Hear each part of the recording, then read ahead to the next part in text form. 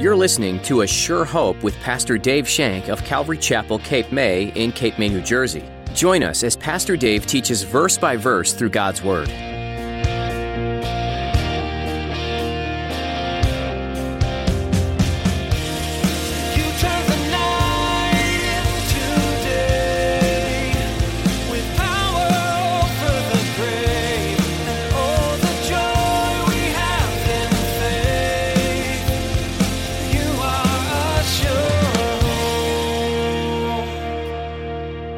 Jesus, who is begotten of God, who was born of God, keeps him, the believer, and the wicked one does not touch him. You see what I'm saying here? It's Jesus that keeps us. It's Jesus that has us. It goes back to our position in Christ. If I'm responsible to keep myself from sinning, I'm in a heap of trouble. I'm in a heap of trouble. But as I abide in Christ, he abides in me, and he strengthens me. His love constrains me. And I am in him more than a conqueror, it says. When you think of how commonplace sin is in our world, it can be pretty daunting to try and think of ways to avoid it. But in today's message, Pastor Dave speaks about how if we remain in Jesus, he will help us fight off the temptations of sin. What a relief, huh? None of us would be able to fight off sin on our own. Now, here's Pastor Dave in the book of 1 John chapter 5 as he begins his message, The Christian Life is the Real Life. You are sure. We've been making our way through this first epistle of the Apostle John, and we find ourselves now at these last verses. So if you have a Bible, turn to 1 John 5, verses 18 through 21, which is the study that we'll be doing this morning as we wrap this up.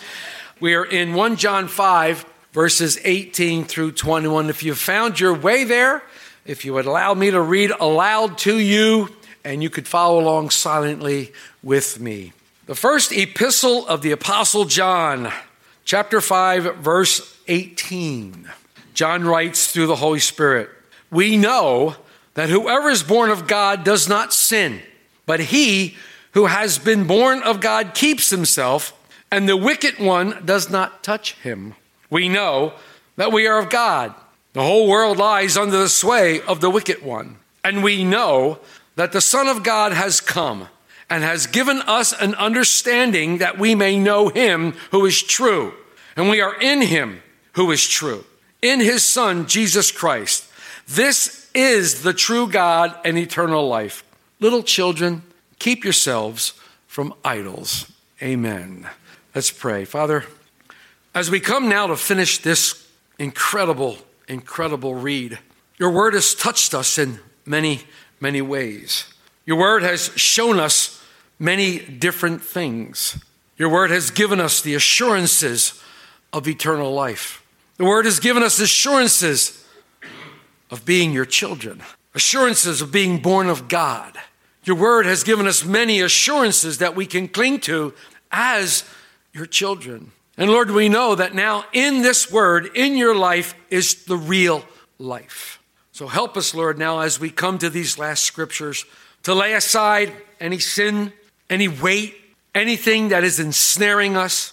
Help us, Lord, to just concentrate on what you would say to your church today. Help us, Lord, to glean from these scriptures your words. And as we sang this morning, Word of God, speak. Speak to our hearts. As you find our hearts open, Word of God, speak to each one. Build us up in your word. Help us, Lord, to be doers of your word, not hearers only. Help us, Lord, to have the assurance that your word gives us and know that we know. Oh, Lord, we thank you. We thank you for this time that you've given us. We thank you, Lord, that we can come here and gather together in your name, worship you in spirit and truth, study your word and pray and know that you're working mightily in our lives, the life of this church, the life of this community. Oh, Lord, how we pray that we would be a light to this community, and that people would be drawn to you through Jesus Christ, that they would see in us and you would be glorified. Thank you, Lord. Bless this time, we pray, in Jesus' name. Amen. So have you noticed that everywhere you seem to turn these days, you're faced with a decision about what is true and what is false. Real or fake, true or false. It seems like this choice is always before our eyes, especially on social media. There are people claiming to be someone else. We don't really know who we're talking to or who we're friends with. And then there's the TV, fake news, real news, which is which.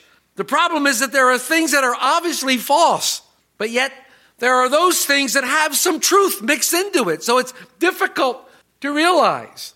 There's confusion in our hearts. There's confusion as we look to see what is real and what is true. I remember a time when all I had to worry about whether it was live or Memorex.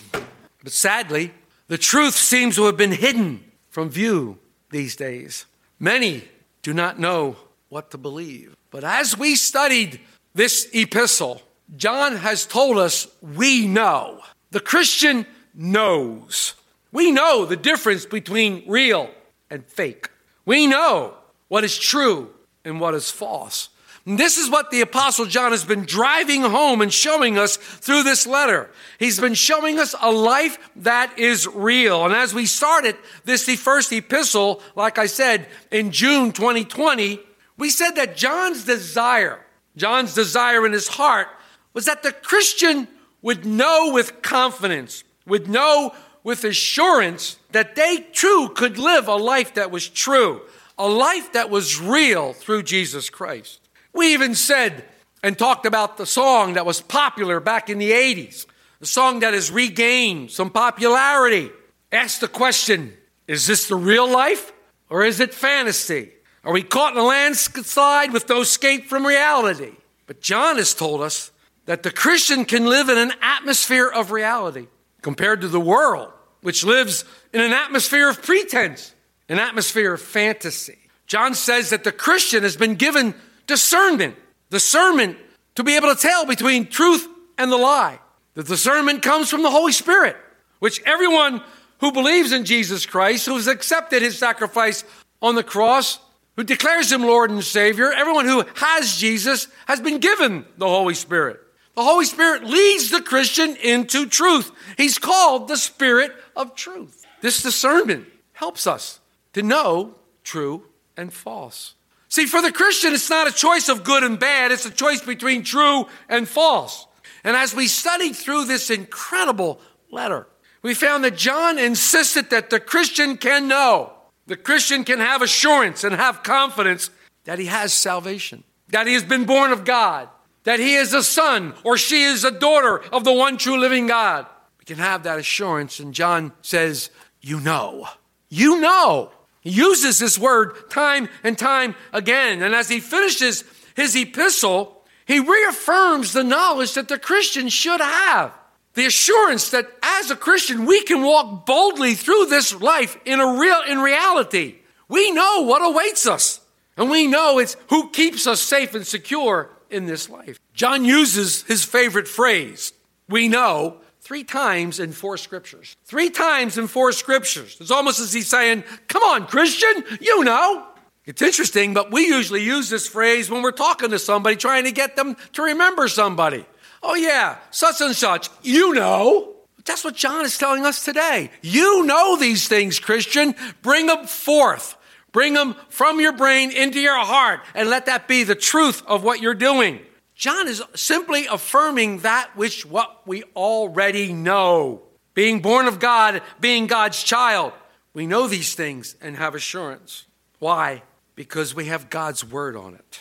Jude declares in his epistle, having confidence in him who is able to keep you from stumbling and present you faultless before the presence of his glory with exceeding joy. John wants you to know today that you can maintain this Christian life while living in a false world.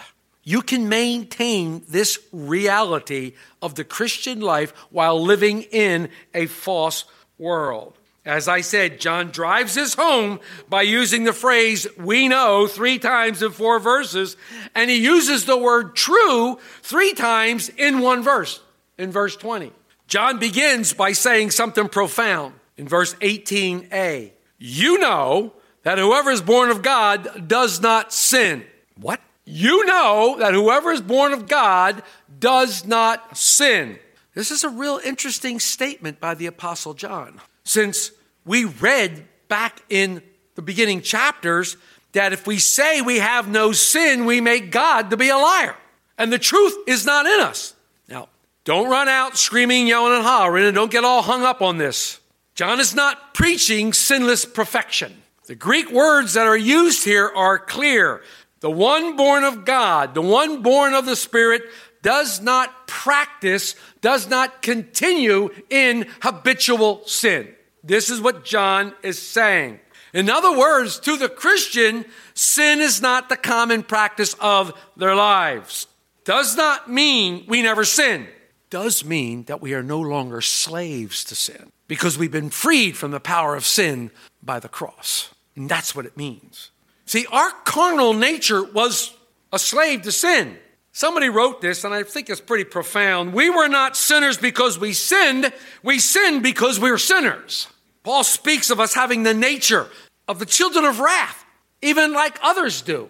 So we're born with this nature, this children of wrath nature. But we've been born again.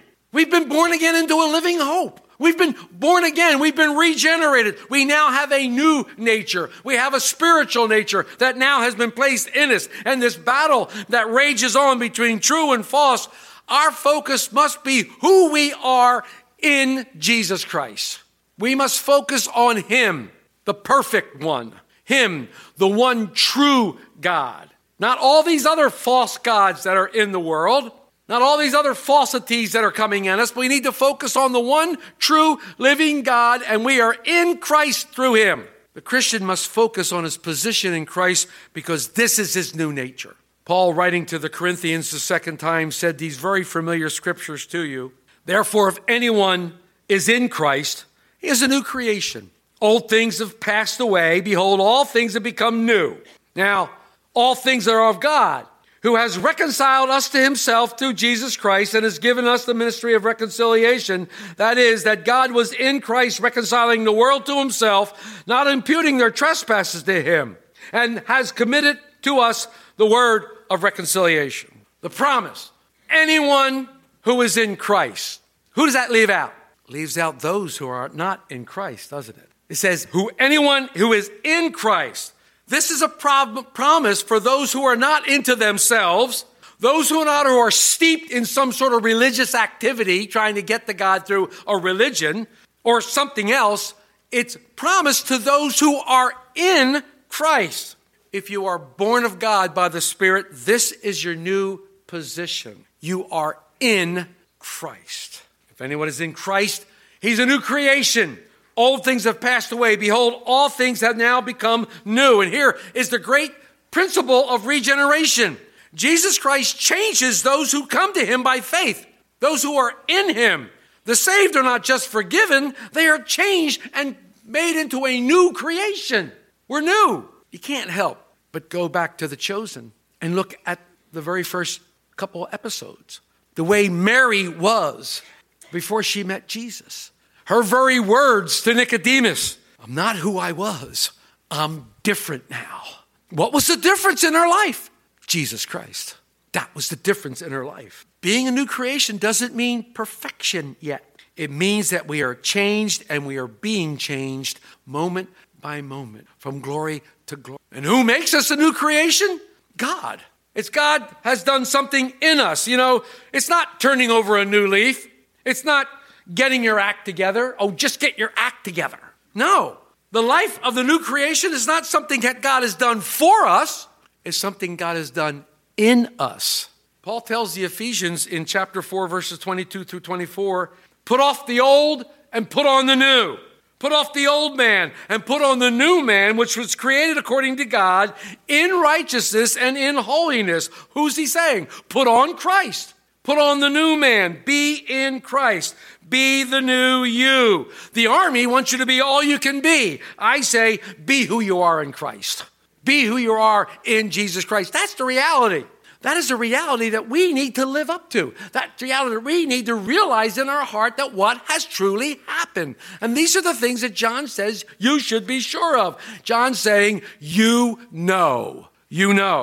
If we are in Christ, then we have all the resources to live the real life. We have all the resources necessary to be free from habitual sin.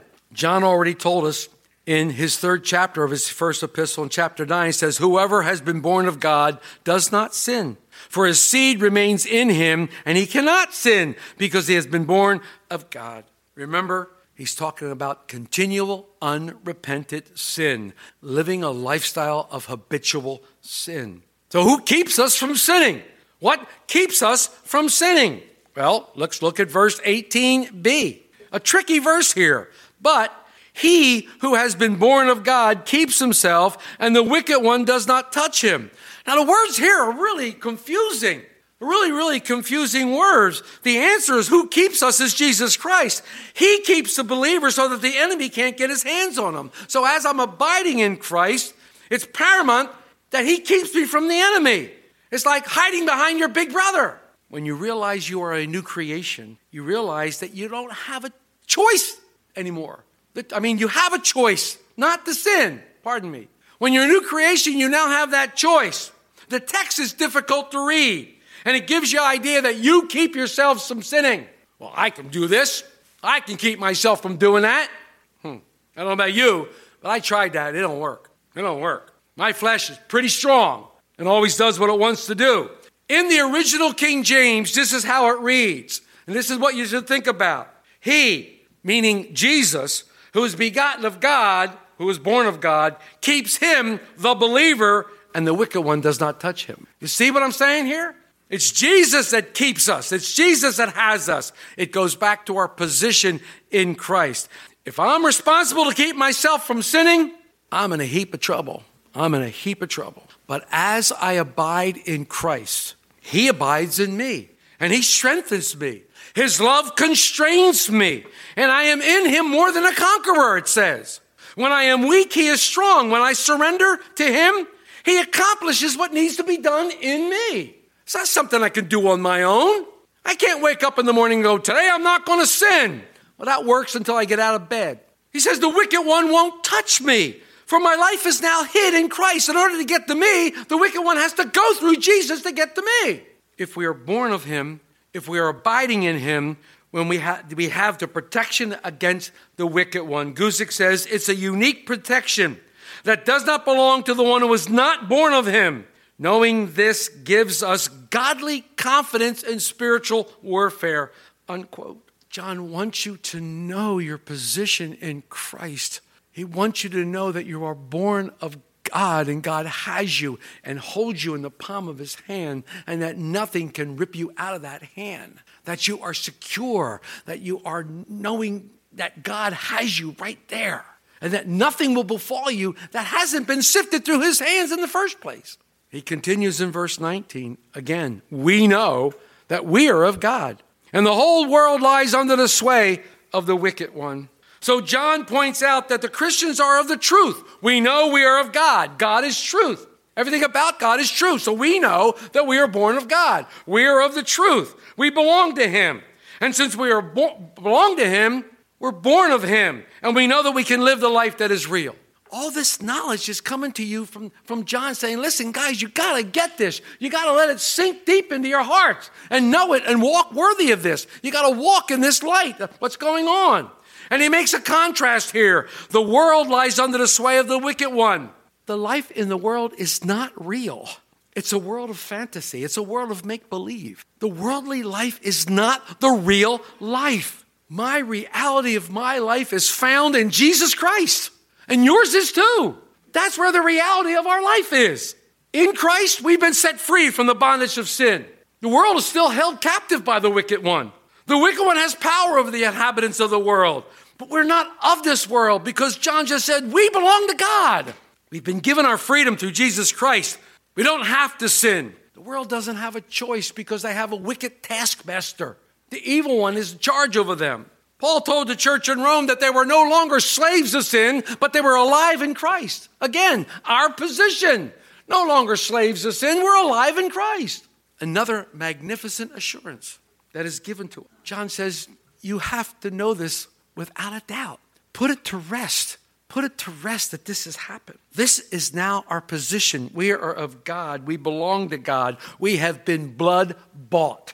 Our lives have new meaning. Our lives have new purpose. Before I knew Christ in my life, before he came in, I had no purpose in my life. I just wandered around aimlessly, trying to fulfill all the lust of the flesh, trying to fulfill everything that was evil, everything that was no good. And that was what my life was. It wasn't real. It was make-believe. It was a fantasy. But when Christ came into my life, I became this new creation. I became born again. I became in the Spirit new. And behold, all things started new. It's like I looked and saw things for the first time because of Christ.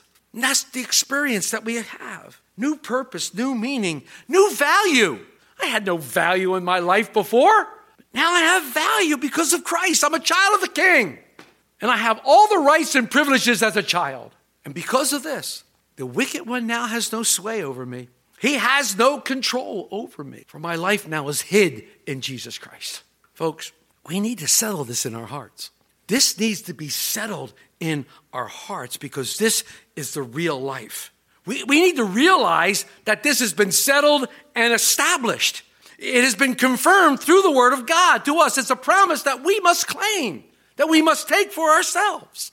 John makes his final assurance in verse 20 again. And we know that the Son of God has come and has given us an understanding that we may know him who is true.